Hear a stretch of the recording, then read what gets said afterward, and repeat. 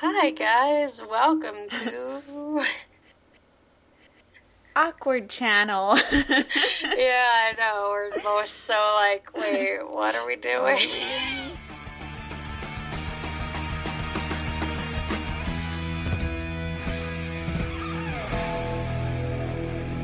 Hi, this is Virginia. And this is Kirsten. And welcome back to our show. This is episode 2, which is covering episode 3. Yeah, this is going to be confusing. Just a tiny bit. We just gotta remember that it's one step behind. Yeah. Yes. Okay, so today we're going to be talking about The Witch. Which is episode 103 and aired on March 17th, 1997. Yay! Which is funny because I was looking that up and it aired almost a year later in the UK. So in the UK it aired in 1998. Yeah. And I thought that's kind of weird. But right now, like way after the show has ended, it's actually gotten more popular in the UK. That makes sense. I know that Buffy's really, really big in England. Yep. And this episode was written by Dana Reston and directed by Stephen Cragg. Good job, guys. It was a good episode. So, what would you consider the best scene for you?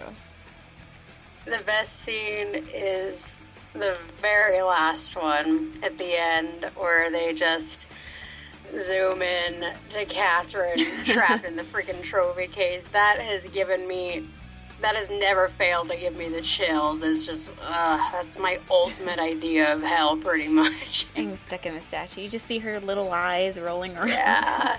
I mean, their graphics or whatever, but just the implications are super awful. Yeah. And you just kind of, do your little derisive ha at the end there, because you're like, got what was coming to you, bitch. You sure did. What about yours? What is your favorite scene in this episode? I really liked Giles casting the spell towards the end when he switches their bodies back. Only because I feel like there was a lot of cheesiness in regards to the witchcraft aspect of the episode, and I think Giles kind of balances it out because he's so serious all of the time.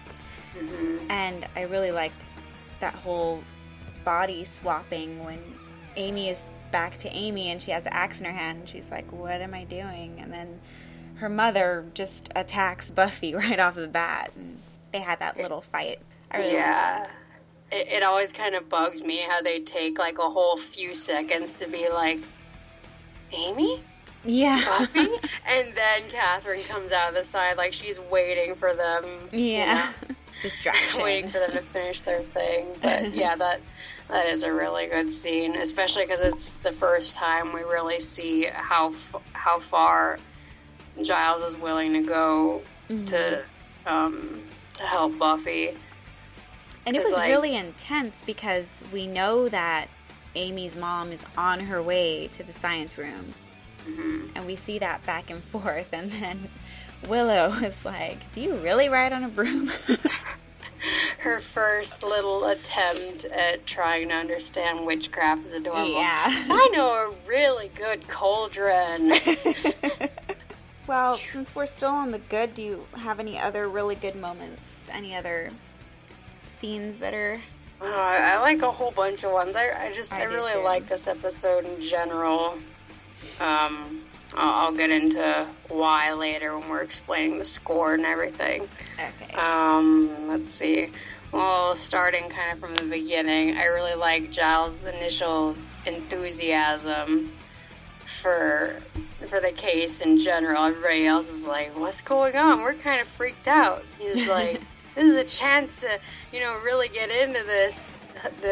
What did he say? Something about, the Hellmouth being a veritable cornucopia of demons and ghouls and fiends to deal with. And everyone's like, what? And then he's like, well, pardon me for finding the glass half full. I like that, cornucopia. I love that word, cornucopia. Yeah, it's a great word.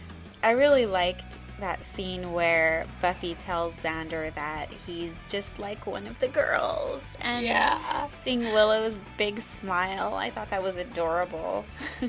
Yeah, because didn't Xander, earlier in this episode, didn't he pretty much say the same thing to Willow? Like, you're one of the guys. She's like, great, I'm a guy. So it's good that thing comes full circle. Yeah. And I also really liked that moment in the locker room where Cordelia just intimidates the hell out of Amy. Yes. Like, that's really just putting it out there. Like, I mean, you already know Cordelia's a bitch from the pilot episodes.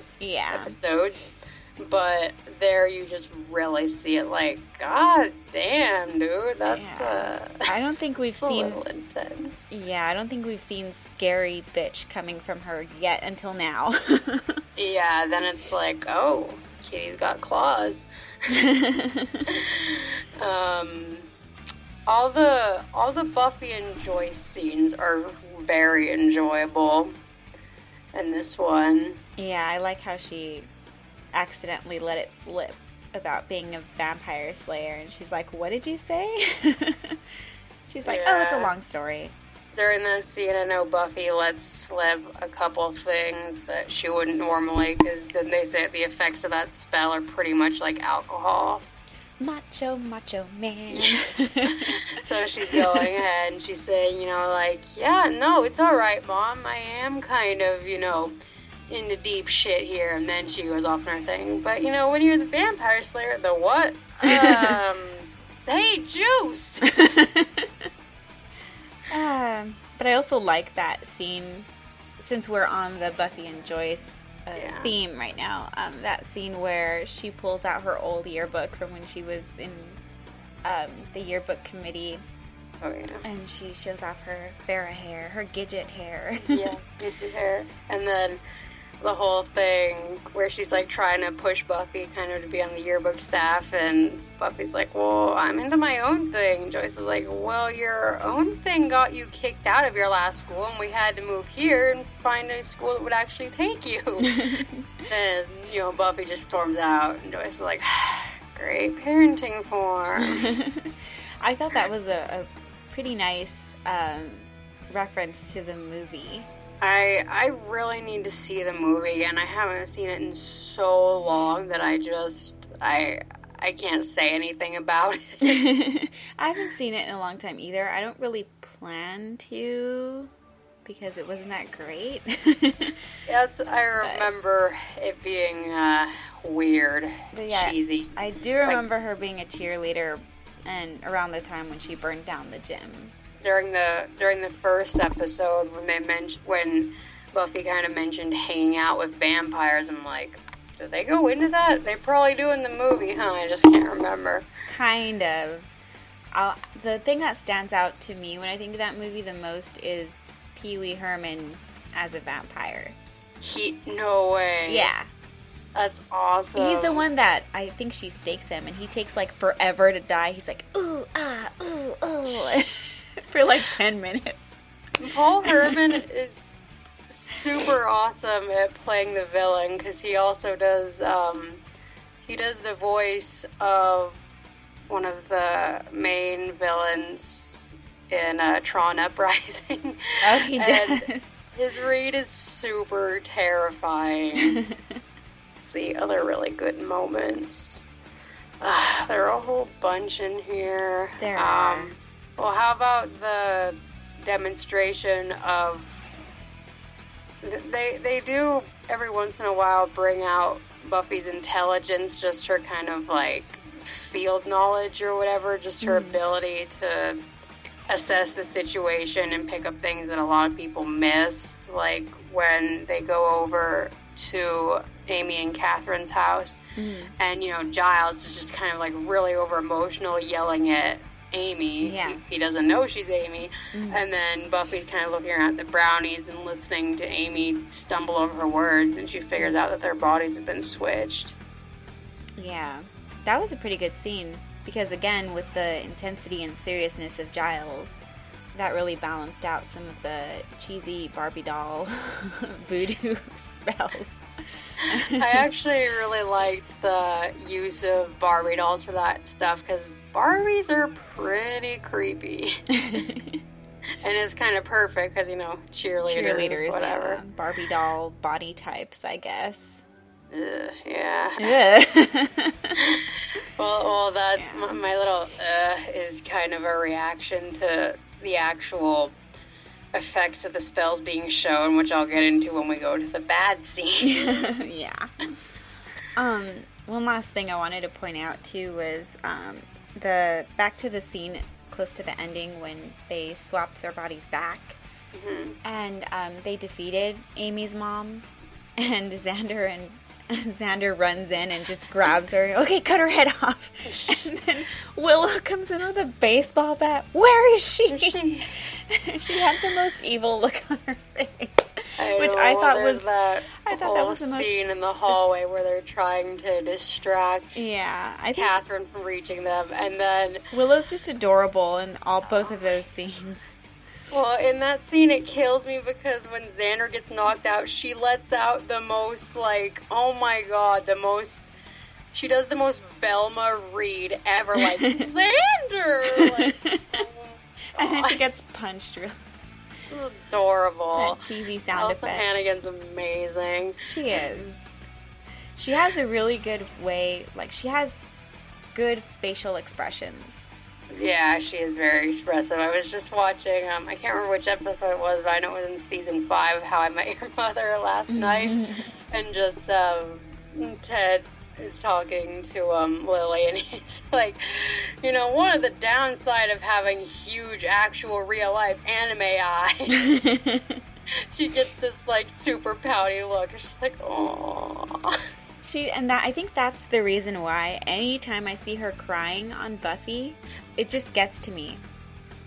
I can't stand seeing Alyson Hannigan crying. It's just her facial expression, and it's like watching a little kitten with big eyeballs, and it's like, oh, with big eyeballs. That look where their puppy dog eyes. Exactly. Their pupils dilate and they're just watery, and you're just like, oh. Oh, I know what you mean, like the whole Puss in Boots. Yes, from exactly. They got that from Alyson Hannigan, I swear. They probably did. I wouldn't doubt it, to be honest. Anything else? I could pretty much go and just ramble off because I wrote down, 12 different scenes that I really like here, but we've covered the most important ones, so. Do you have a favorite quote? That was kind of tough to narrow down for me, but I think in the end it's Xander's line. First vampires, now witches. No wonder you can still afford a house in Sunnydale. I really liked where Giles said, why would anyone want to harm Cordelia? And Willow says, maybe because they met her? Did I say that? I thought that was cute. That is really cute. Because, at that point, Giles hasn't even met Cordelia yet. Right, that's true. I can't remember when exactly she becomes a part of the original Scooby team. I guess we'll point that out later on. Yeah, later. Let's get into the bad. Oh, God.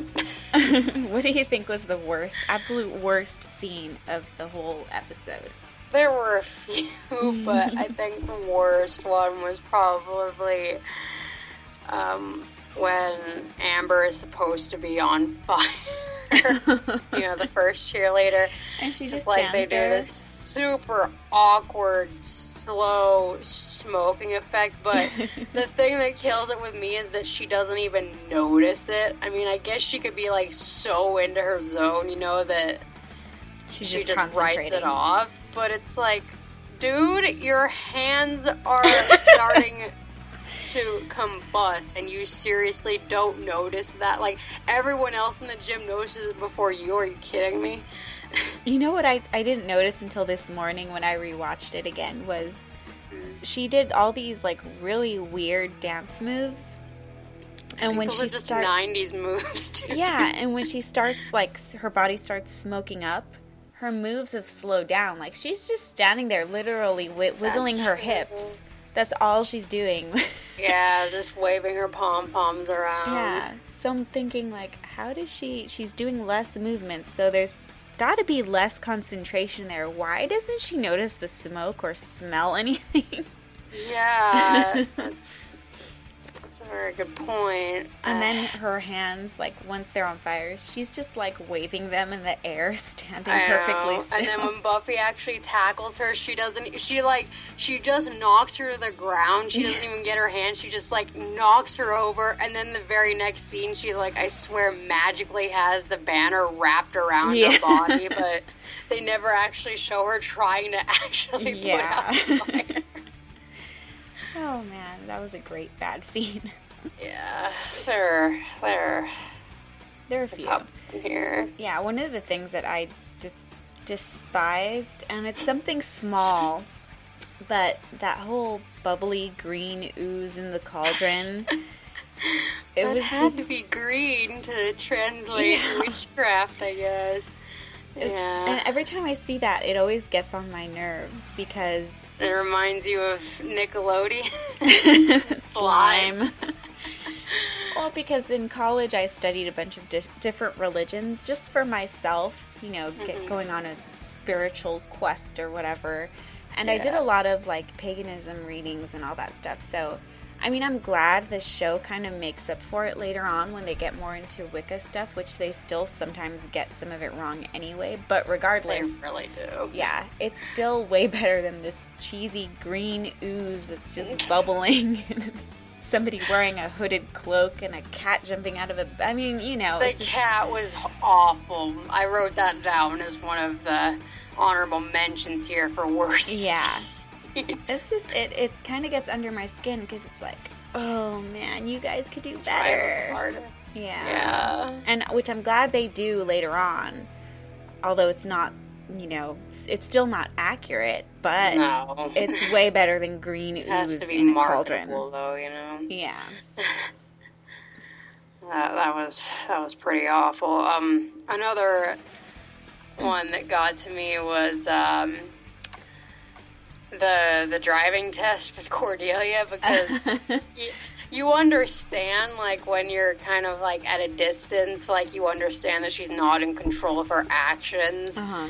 But just the whole scene with her just driving uncontrollably and just screaming, you have to use your imagination to kind of distance yourself from just the ridiculousness of how it's shot, kind of. I can't even really explain why it's just so awful, but it is. And I mean, it's not the acting. Charisma Carpenter's doing a fantastic job of just, like, you know, feeling terrified, but I feel like they should have at least added in something to emphasize that she just really isn't in control, because it just kind of looks like she's just taking off like, oh, I'm just a really bad driver. Yeah.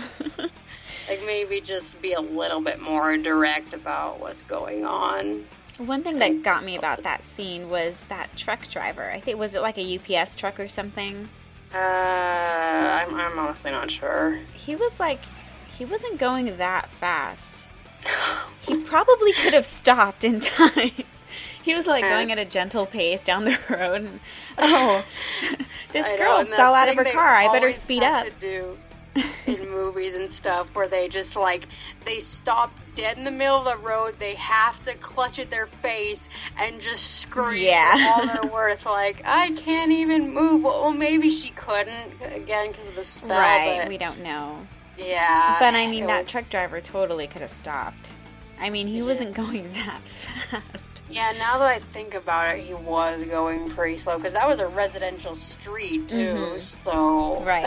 And it was during school hours, and it was probably in a school zone, so he was probably going, like, 15 miles an hour. 15, 20 miles, yeah. Unless, I guess, the spell could have, like, accelerated his truck at the last second. I don't know. I don't know. We don't know. Point being, it reeks of corn. I mean, the intent is very really corny. good behind it, but the delivery is super awful. Yeah. Oh, man. Another thing I didn't really like, going back to the cheerleader, beginning cheerleading scene was that, like, super 90s Mortal Kombat music. Oh, I love that theme in general. It's like, and all the cheers were just like, go, Sunnydale, go. It's like... Yeah. Yikes. I mean, after watching Bring It On, you'd expect more. I know. Get Eliza Dushku to get in there and do some references. Exactly. We needed Faith a little earlier. Oh, God, I know. I'm such a huge Faith fan. Me too. So. I love her. Yeah, it's impossible not to. Faith is wonderful, and she gets such a raw deal on the show, but we're not talking about her because it's not even until season 3. So. Yeah, but I get so mad because I'm such a huge Faith fan, and then I watch Jessica Jones, and I feel like it's a total ripoff of the Faith character. I still haven't seen Jessica Jones, and to be honest, I'm not even familiar with the original comics. Or I wasn't either. The only reason I watched it was because David Tennant was in it, and I love him, and he's a really awesome villain. David Tennant, I know that name. I just can't put a face to it. He was in Doctor Who. He was the 10th Doctor, and he was also a villain in Harry Potter. Yeah, which Harry Potter? Yeah, I recognize his name from Doctor Who, but I still can't put I'm not sure if it was the Goblet of Fire or... I gotta look this up. Yeah. All our Doctor Who fans will be rolling their eyes. I know. Or the Harry Potter fans, too. Like, are you serious? You don't remember? He had, like, a weird, like, snake tongue thing where he would constantly, like... Yeah, Barty Crouch Jr. There we go. Alright. That's the one. Yeah. And he plays Kilgrave in Jessica Jones, and he does a really amazing job. I've always loved him as a villain. But I can't get over Jessica Jones. I feel like they ripped off the character Faith, because they make her seem like this really tough guy, tomboy. She has dark hair, and, you know, it's just... Well, is Joss involved in that? That show? You know what? I don't know. Let me check. Yeah, well, there's just been such a huge push to kind of, like, do every single Marvel character over right now. Yeah, it's overkill. I think I'm getting sick and tired of it. I'm tired of certain... Oh my God, we're doing it again. We're on the Marvel Off topic. Oh my God. Okay, going back to the really bad moments. Yes. Let's rewind a little, because we pointed out, both of us had mentioned that there's a ton of bad moments we have to go through. Yeah, one thing that kind of bugs me, correct me if I'm wrong on this, but aren't they supposed to get an Eye of Newt for, like, the witch identifier spell? Yeah. And Willow plucks out the eye of a frog and says, Eye of Newt. Yeah, I wonder if they just figure, oh, it's close enough. That's what I was wondering, because I'm like, really, guys? I mean, obviously, I was never in a science class where we dissected anything, but I think, traditionally you are supposed to dissect frogs. Mm-hmm. But it's like, couldn't you guys, I don't know, amended that so it's like eye of frog? Because I don't even know if newts are amphibians. I mean, they probably are. I really can't remember, and I don't feel like looking it up right now. But they're still two entirely separate species. You shouldn't just be able... Because with spell work, that stuff is incredibly precise. You can't just substitute that and hope for the same effect. Right, it's not like a recipe where you can put margarine in for butter. Yeah, it's much... You have to be extremely precise with this stuff. So that was kind of Speaking annoying. Of which... Did you notice how Giles said that it had to be heated before it was poured onto her? And where they had the beaker, they had like the thing to heat it up, but the flame was off the whole time. I didn't notice that. And I was like, shouldn't that be bubbling by now? Probably. Well, I know there are a few goofs on the wiki page for that scene in general, but... Another thing that kills me about that is that when Buffy spills the thing on Amber, not Amber, on Amy. Catherine, whatever, she doesn't even say, I'm sorry. Like, do your acting a little better, please. It's already bad enough that you guys are being really loud about your intentions. Super and Amy obvious. even looks back and she's like, what are you guys doing? You know, this is a pretty small classroom. I can probably pick up certain words and everything. Yeah. But then she's just like, I'm just going to spill this on you. Walls. Whoops, let me dig into your bag and rip out your brush and pull some hairs out right in front of you. Super, super lazy. Very obvious. Yeah. Then another thing, too, that I noticed the third time I watched it was right before she spills it, the girl who eventually has a missing mouth turns over to Buffy and says, "This is so exciting, isn't it?" And I think they just did that to show she had a mouth. I don't know, but like, just so you know, guys, when this girl came into class today, she totally had a mouth. She was normal at one point. So I thought that was really weird and out of place. It's like, this girl probably never spoken to Buffy ever in her life, and here she is, like, being friends with her. It could be, you know, since she's on the cheer squad, that she's, like, kind of trying, she's one of the friendlier ones, and she's kind of, like, trying to, I don't know, bond with Buffy.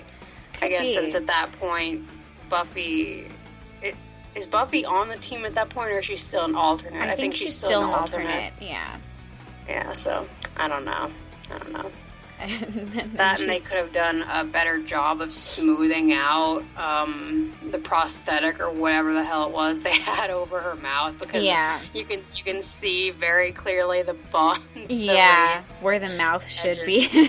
Yeah, it's like, I'm positive they could have just done a better job of smoothing that out, because, like, did you see the Twilight Zone movie? The one in the 80s? Years ago.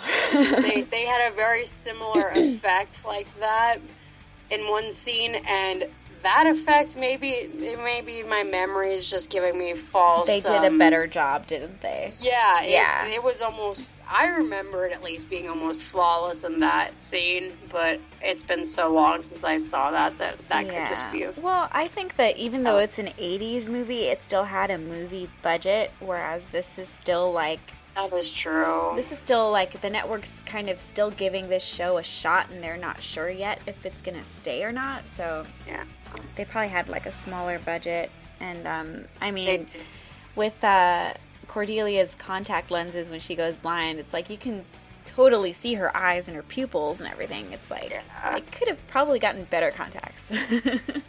Maybe, but that part's never bugged me because, you know, whatever.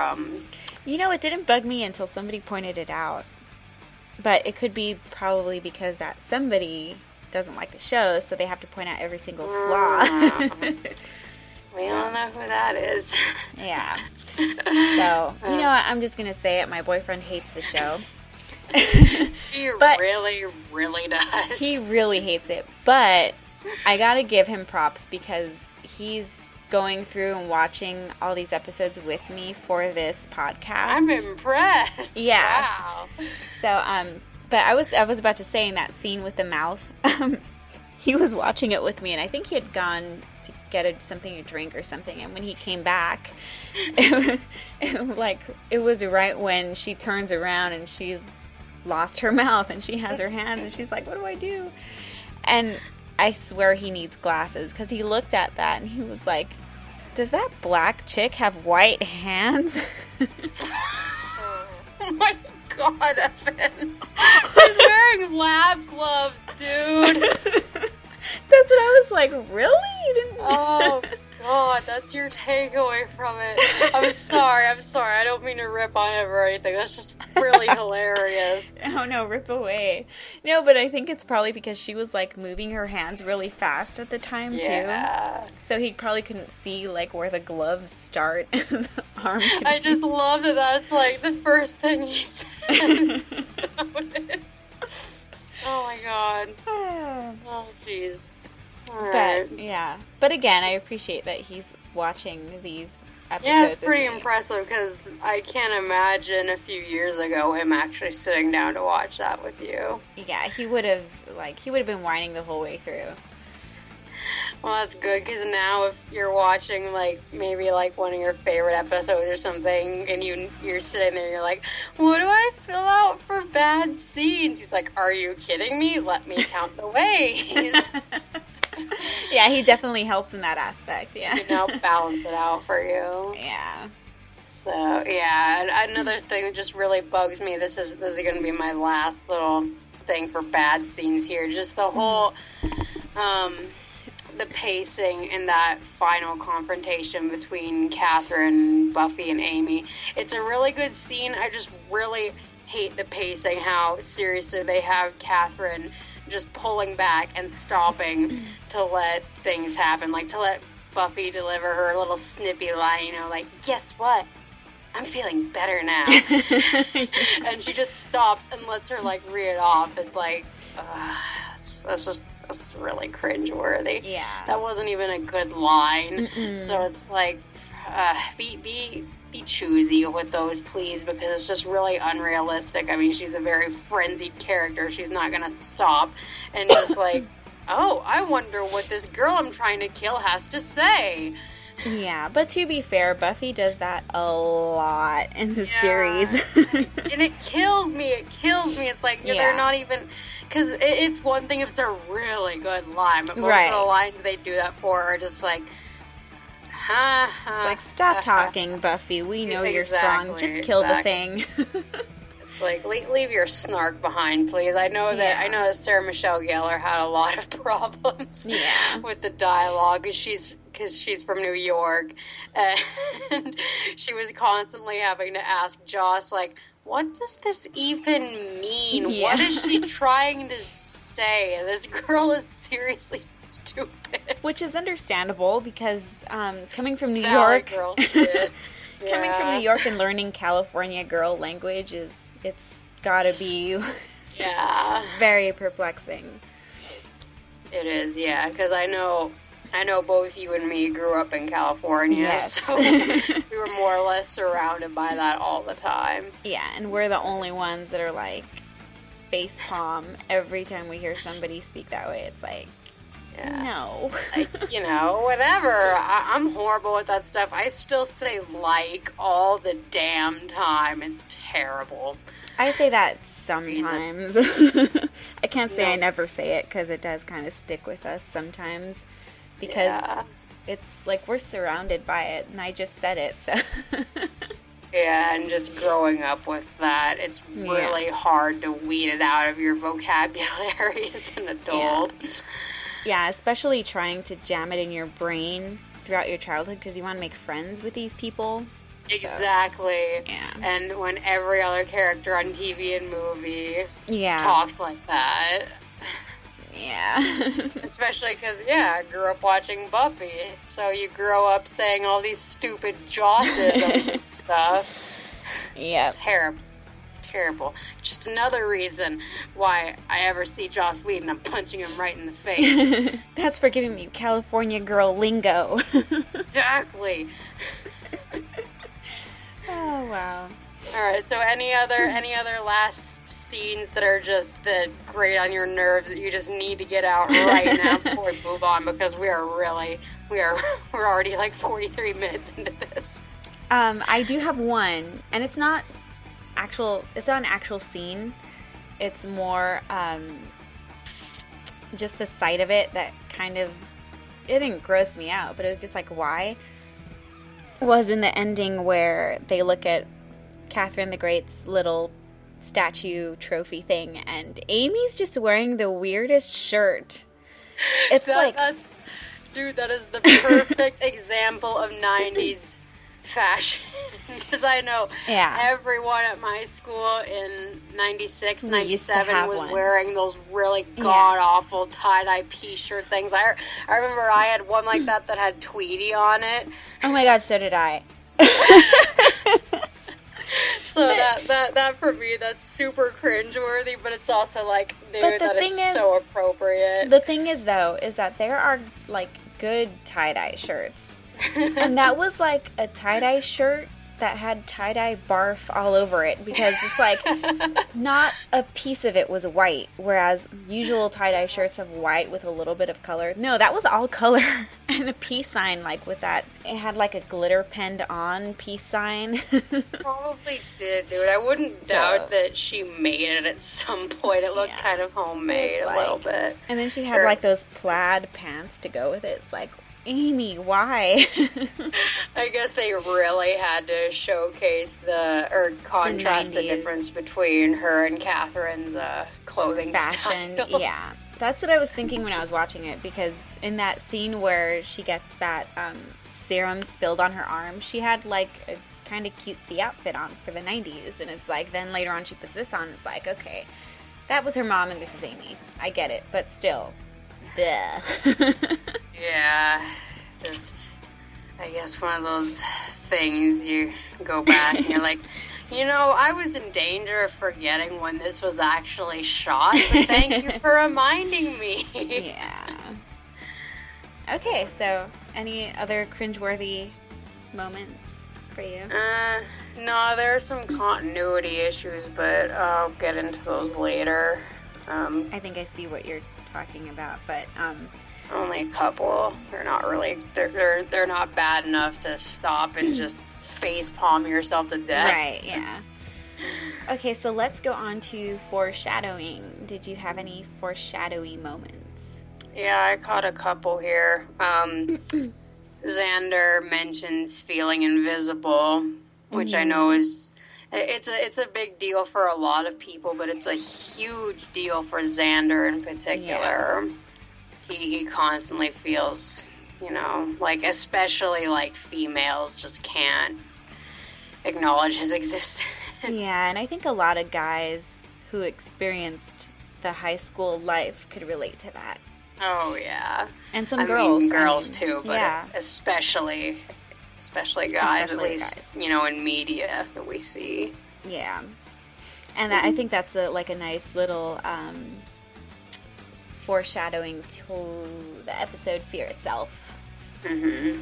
Where he literally goes invisible. Yeah. To the women that he cares about. Exactly. And also, I can't remember...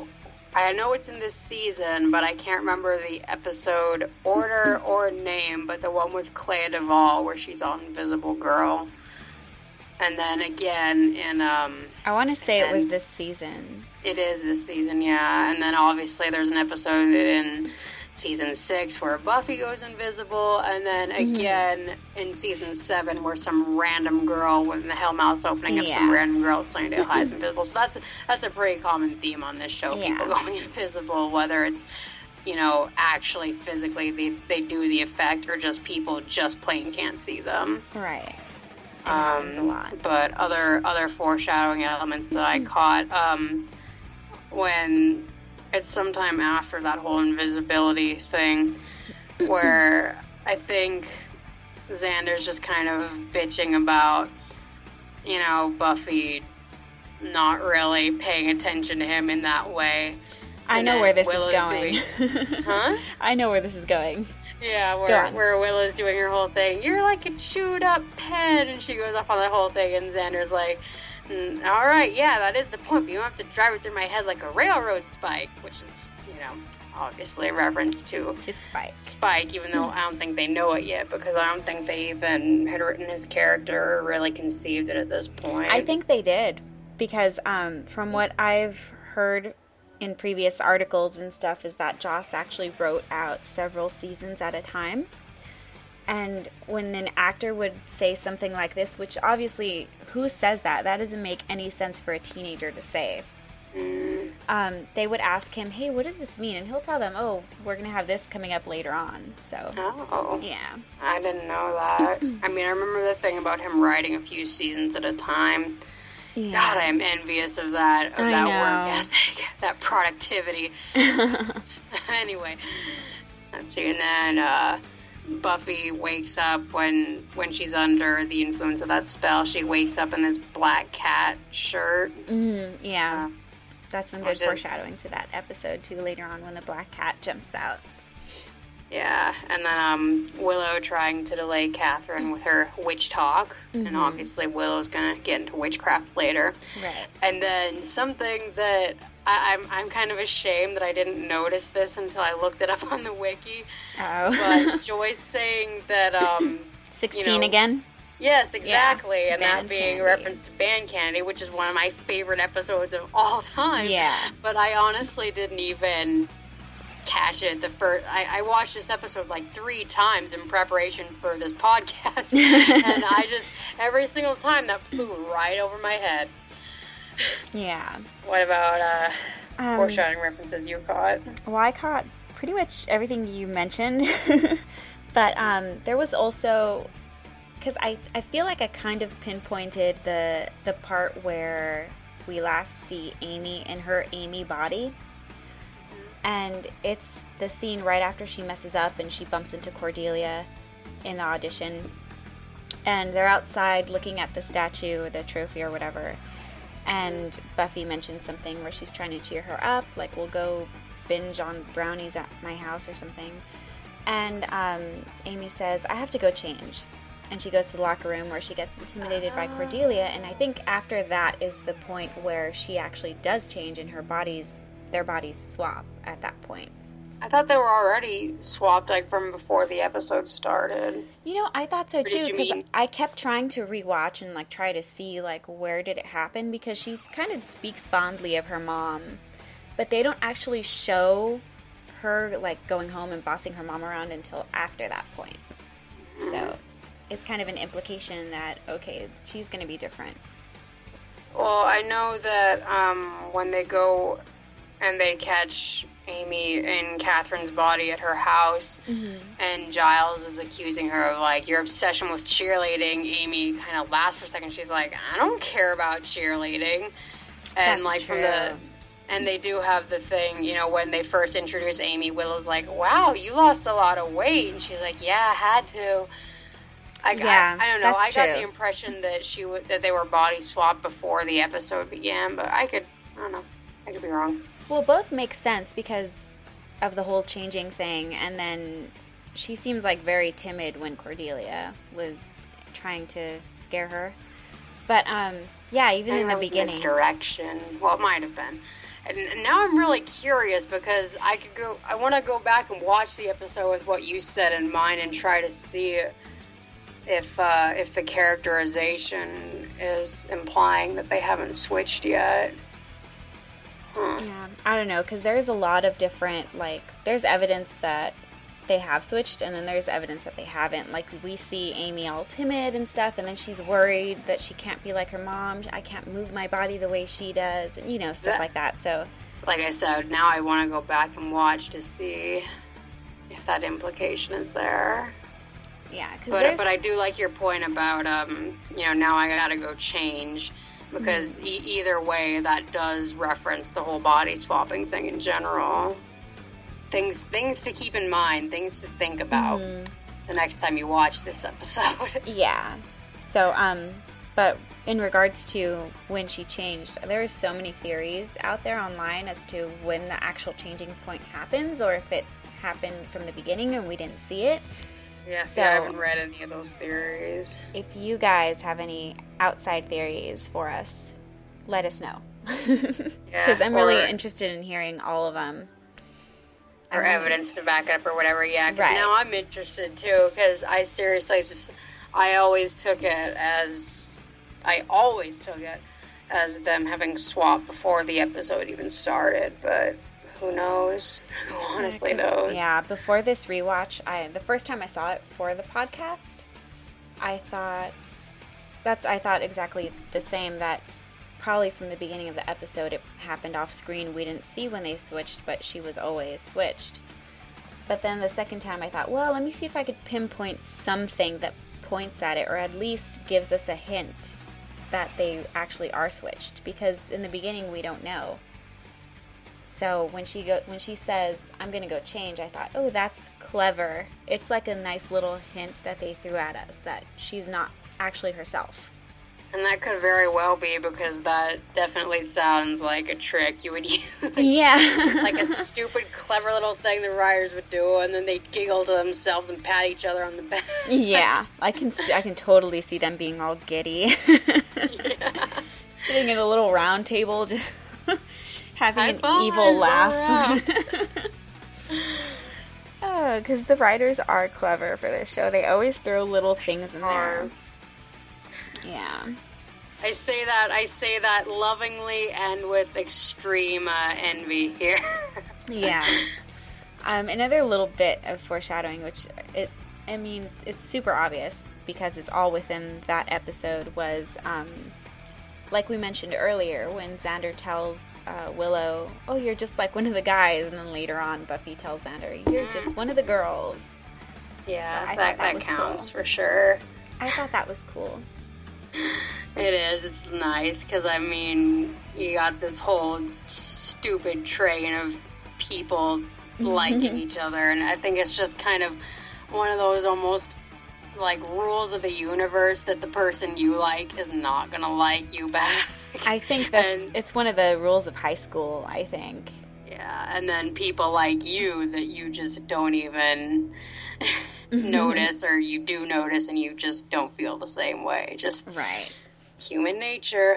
Lol. Yeah, it's human nature. But it's terrible. It's something that in high school, I think it's a time where you learn that nature and you discover it and how bad it can be.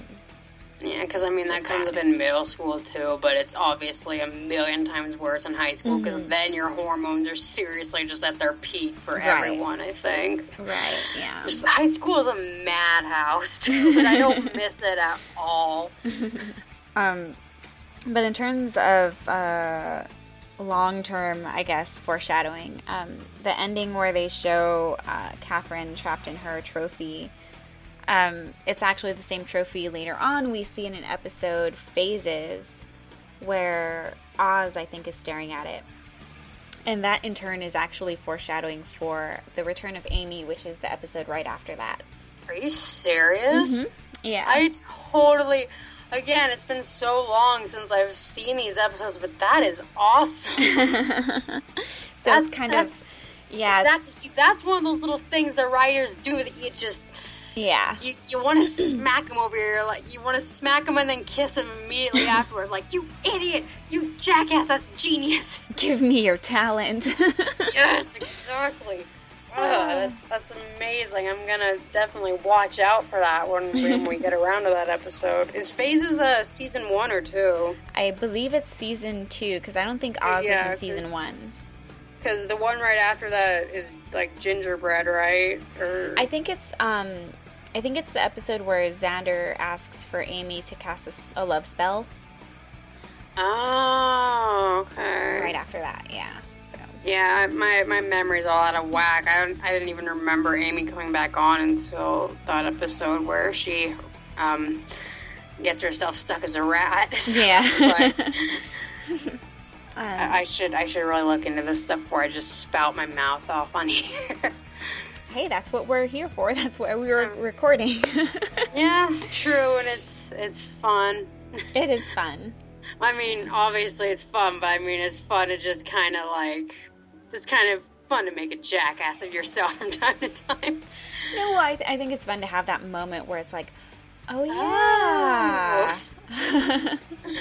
The O moment. Yeah, the big O. That's going to a whole different territory right there. Okay, so let's move on to references. Pop culture references. Did you see any? Or hear any? Or visually notice anything? A few. Just when they, when Amy/Catherine is talking about Catherine in high school, she's like, they called her Catherine the Great, who was, I looked this up a little bit because I was a bit rusty on my history, but basically she was Russia's longest ruling monarch. Her husband was assassinated really early on, kind of like, how Catherine and her husband split up, and under the original Catherine the Great's rule, that's kind of when Russia became first started to become a major world power. So just when you know, because I noticed they do make quite a few historical references on this show, and that's just one that I really liked because it was so appropriate for Catherine's character, especially because she mentions, like, she was like, she took them to state. It was like the first and only time, and I bet you anything she was using witchcraft even then. Probably, yeah. Yeah, to get her way. I mean, Sunnydale kids, go figure. Right. Also, when Buffy is like, she's our Sabrina. And right. I guess in real life, Sarah Michelle Gellar was actually really good friends with Melissa Joan Hart, who played, Sabrina on Sabrina the Teenage Witch, for anyone who doesn't understand that reference. And if you don't, shame on you. You're missing a fantastic show. Yes. And I guess Robin Riker, the actress who played Catherine, was also on season 1 of Sabrina. Oh, really? Oh, cool. Yeah. I can't remember who, because it's been so long since I've seen Sabrina. And for those who don't know who Sabrina the Teenage Witch is, it's probably because you're a little bit younger. Yes. Because Sabrina Sabrina actually aired around the same time as Buffy. It started in 1996, and I think it continued almost as long as Buffy did, right? Yeah, into the 2000s, I know for sure. If not maybe a little bit longer, but it lasted about the same time as Buffy did. Fun fact, my middle name is Sabrina. Really? Kirsten Sabrina? Yes. Nice. I've been told I have an extremely comic book sounding name, like Peter Parker or Bruce Banner or Reed Richards. Like, really? That's your name? But anyway, moving on from that. So, any other pop culture references? The Human Torch thing, Xander references, and I'm not really sure if this counts as a reference. In fact, I'm kind of sure it doesn't, but I'm already talking about it, so I'm just going to barrel ahead. Sorry about this. Sure. But I guess in the German version of this episode, they changed the Nazi references that Willow and Buffy make, and I guess the closer translation of that in German, when she's asking, like, is her mom, kind of like a Nazi, and, Willow says, Heil. I guess in the German version, she says, like, is her mom kind of like a superwoman? And what does she say other than, like, instead of Heil, what does she say? I have it up on the wiki page here. I guess the conversation goes like, her mom is a real superwoman? Willow says something like that. Okay, so, I guess that kind of makes sense. Yeah, and I guess in Phases, something similar kind of happens. I don't know if they still cut out references like that in Germany, but I guess at the time they certainly were doing that. I think they've always been kind of sensitive towards that. Yeah. Because it's like, they seem to act like it never happened. Like, Holocaust, what's that, So, yeah, and if any German viewers want to, like, chime in and, I don't know, add some clarity to this, feel free, because please. we're obviously not incredibly familiar with this kind of thing. Right. I'm sorry if you guys are getting horrible feedback from my mic, because I had to plug my extremely decrepit and outdated computer in because it was going to die, and it has electrical current problems. So if you're getting feedback from my mic, I'm terribly sorry. I'm going to try to turn the gain down a little bit here. It sounds fine. Okay, so any other pop culture? I have a list here. I'm trying to see which ones you've already said. Well, you go ahead and read some off, because those are the top ones that I could think of, apart from, like the Farrah or Gidget hair, and then the Mommy Dearest thing. The part where Cordelia says, wow, these grapes are sour. It's from a fable where a fox is unable to reach grapes in a vine, and he says they're probably sour anyways, so he walks away from them. And it's kind of reflects the feelings that Amy had towards cheerleading, where she kind of wanted it, but then afterwards she's sort of just, this isn't worth it, and just, she doesn't care about it anymore. Yeah. They also mentioned the Laker girls before Amber got caught on fire. Yeah, I think she turned them down. I can't tell if Willow's serious in that line or if she's just trying to kind of like rain on Cordelia's parade. I'm leaning towards the second option. And the last one I have on here is Macho Man. Oh, that lovely song. I know, it is the Village kind of People. That's the one that Buffy chooses to sing. But that was, from what I remember, a really popular song around that time. I remember it on the radio a lot. I also have a list of Buffy firsts. Did you have anything that you noticed was the very first time they showed on the series in this episode? There's a lot, because it's only a third episode, so... Yeah, no, you go off with them. Go ahead. Okay, this is the first episode without vampires.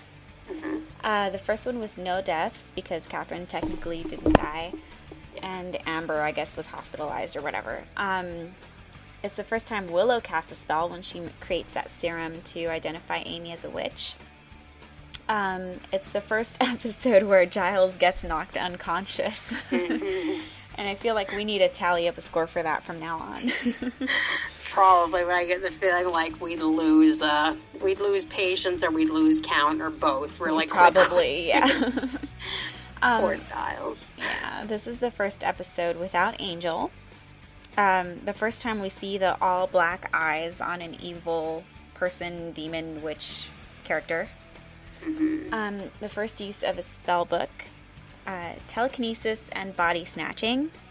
Mm-hmm. It's the first mention of a vengeance spell. We're going to get a lot more of that when we meet Anya. Oh, yeah. It's the very first time we hear Giles say, "Good Lord." Really? Yeah, I double checked.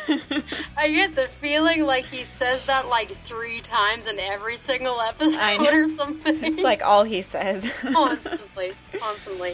And it's the first time we visually see a cat on screen. I think that was it for the first. Let's go ahead and do our score. Oh, hold on. I got one thing I want to add really quick. Okay, sure. You could technically count this as a first or just a continuity error or whatever. But after the whole ordeal with Catherine, Giles says, "Whoa, that was my first casting." And liar. That's either a continuity error or that's an outright lie, which I'm gonna give the writers the benefit of the doubt and say that that's just them having Giles just outright lie about it, because as you know, when you keep watching the show, I mean, he was Ripper back in his glory days. This is definitely not his first casting.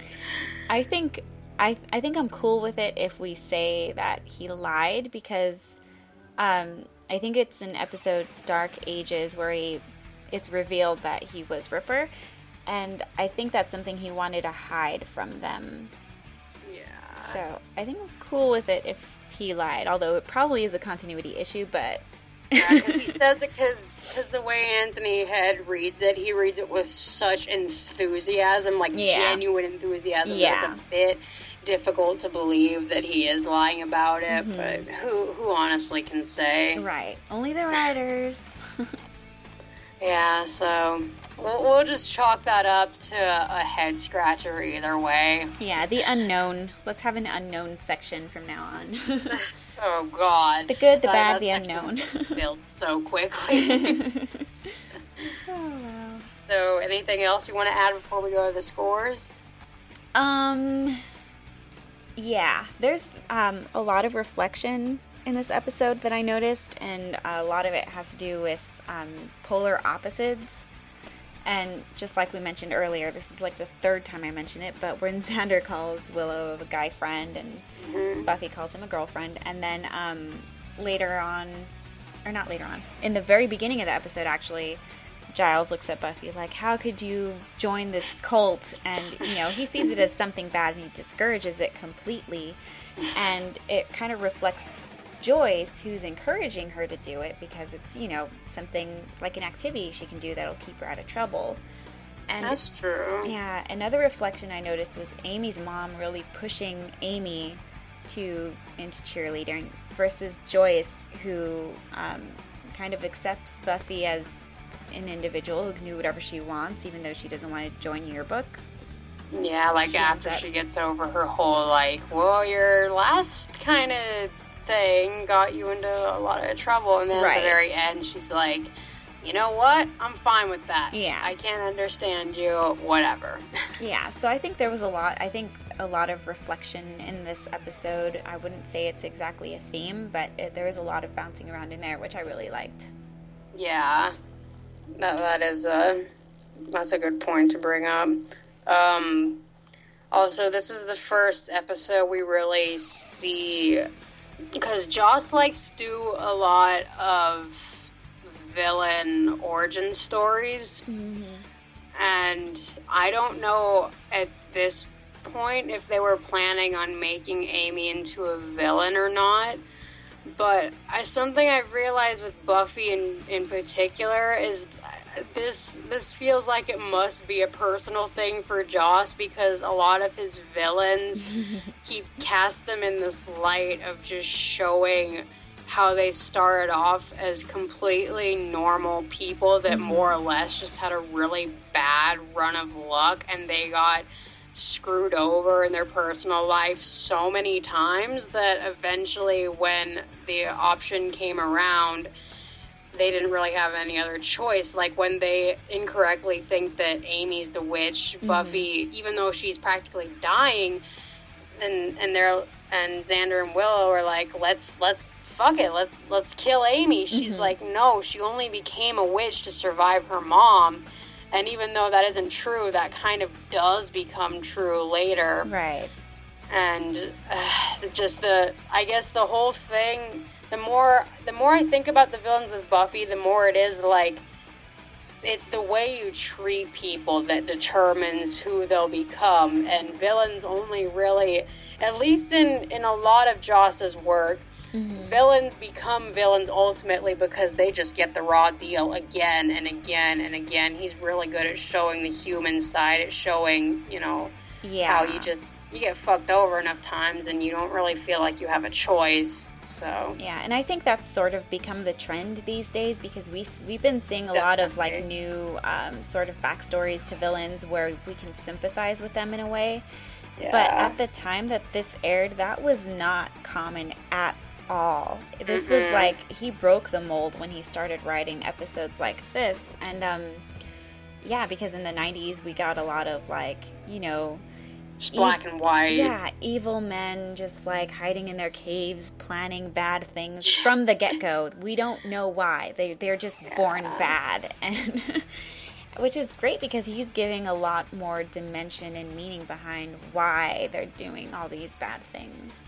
Yeah, like, I don't mean to totally just fangirl the fuck out here, but Joss's stuff really did kind of push the envelope, not just in Buffy. I mean, he obviously did quite a few movies before he even got started in TV. I think Buffy was his first show, but I'm not sure.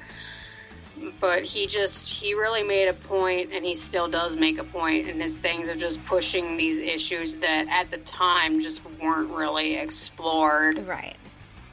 Are you ready for scoring? Yes. Okay, so for you, what is your score on a scale from 1 to 10? I give this one an 8 because I really love the substance of it. I mean, the only scenes I really brought up earlier that were bad were just kind of bad because of the technical issues with it, but I just love the substance of this episode. I could talk for, I swear, an hour or so, another hour, about just the dynamics of Amy and Catherine's relationship and just the whole struggle between child and parent, but especially between mother and daughter, and just the whole obsessive angle of, creating a carbon copy of yourself. And that's a really big issue in this episode. I wish we had more time to get into it, but I'm just going to leave it at that and say that I really, really like the substance of this episode. So what about for you? This might not sound great, but I gave it a 6 because, it's not good, it's not bad, but there were some things that kind of bothered me. I did like the whole aspect of reflection that I mentioned earlier, but at the same time, I feel like we didn't get that great of an introduction to witches like we did with vampires in the pilot episode. So it was kind of like we were left a little bit in the dark and kind of learning things as we went, and even then, some of it was kind of a little iffy. But overall, I did like it. It was a good episode. So I can definitely see where you're coming from on that, because it was a little hokey, but I try to justify it to myself by, it's the third episode. They've got, a little bit over or under, I can't remember, half an hour. I think it's a little under. I think each episode is roughly 22 minutes without commercials, right? I think it's, on Netflix it shows 40, 45 minutes. Yeah, because I'm watching them on Amazon Prime, and I know that they get the timestamps wrong sometimes. So yeah, it's somewhere between, I don't know.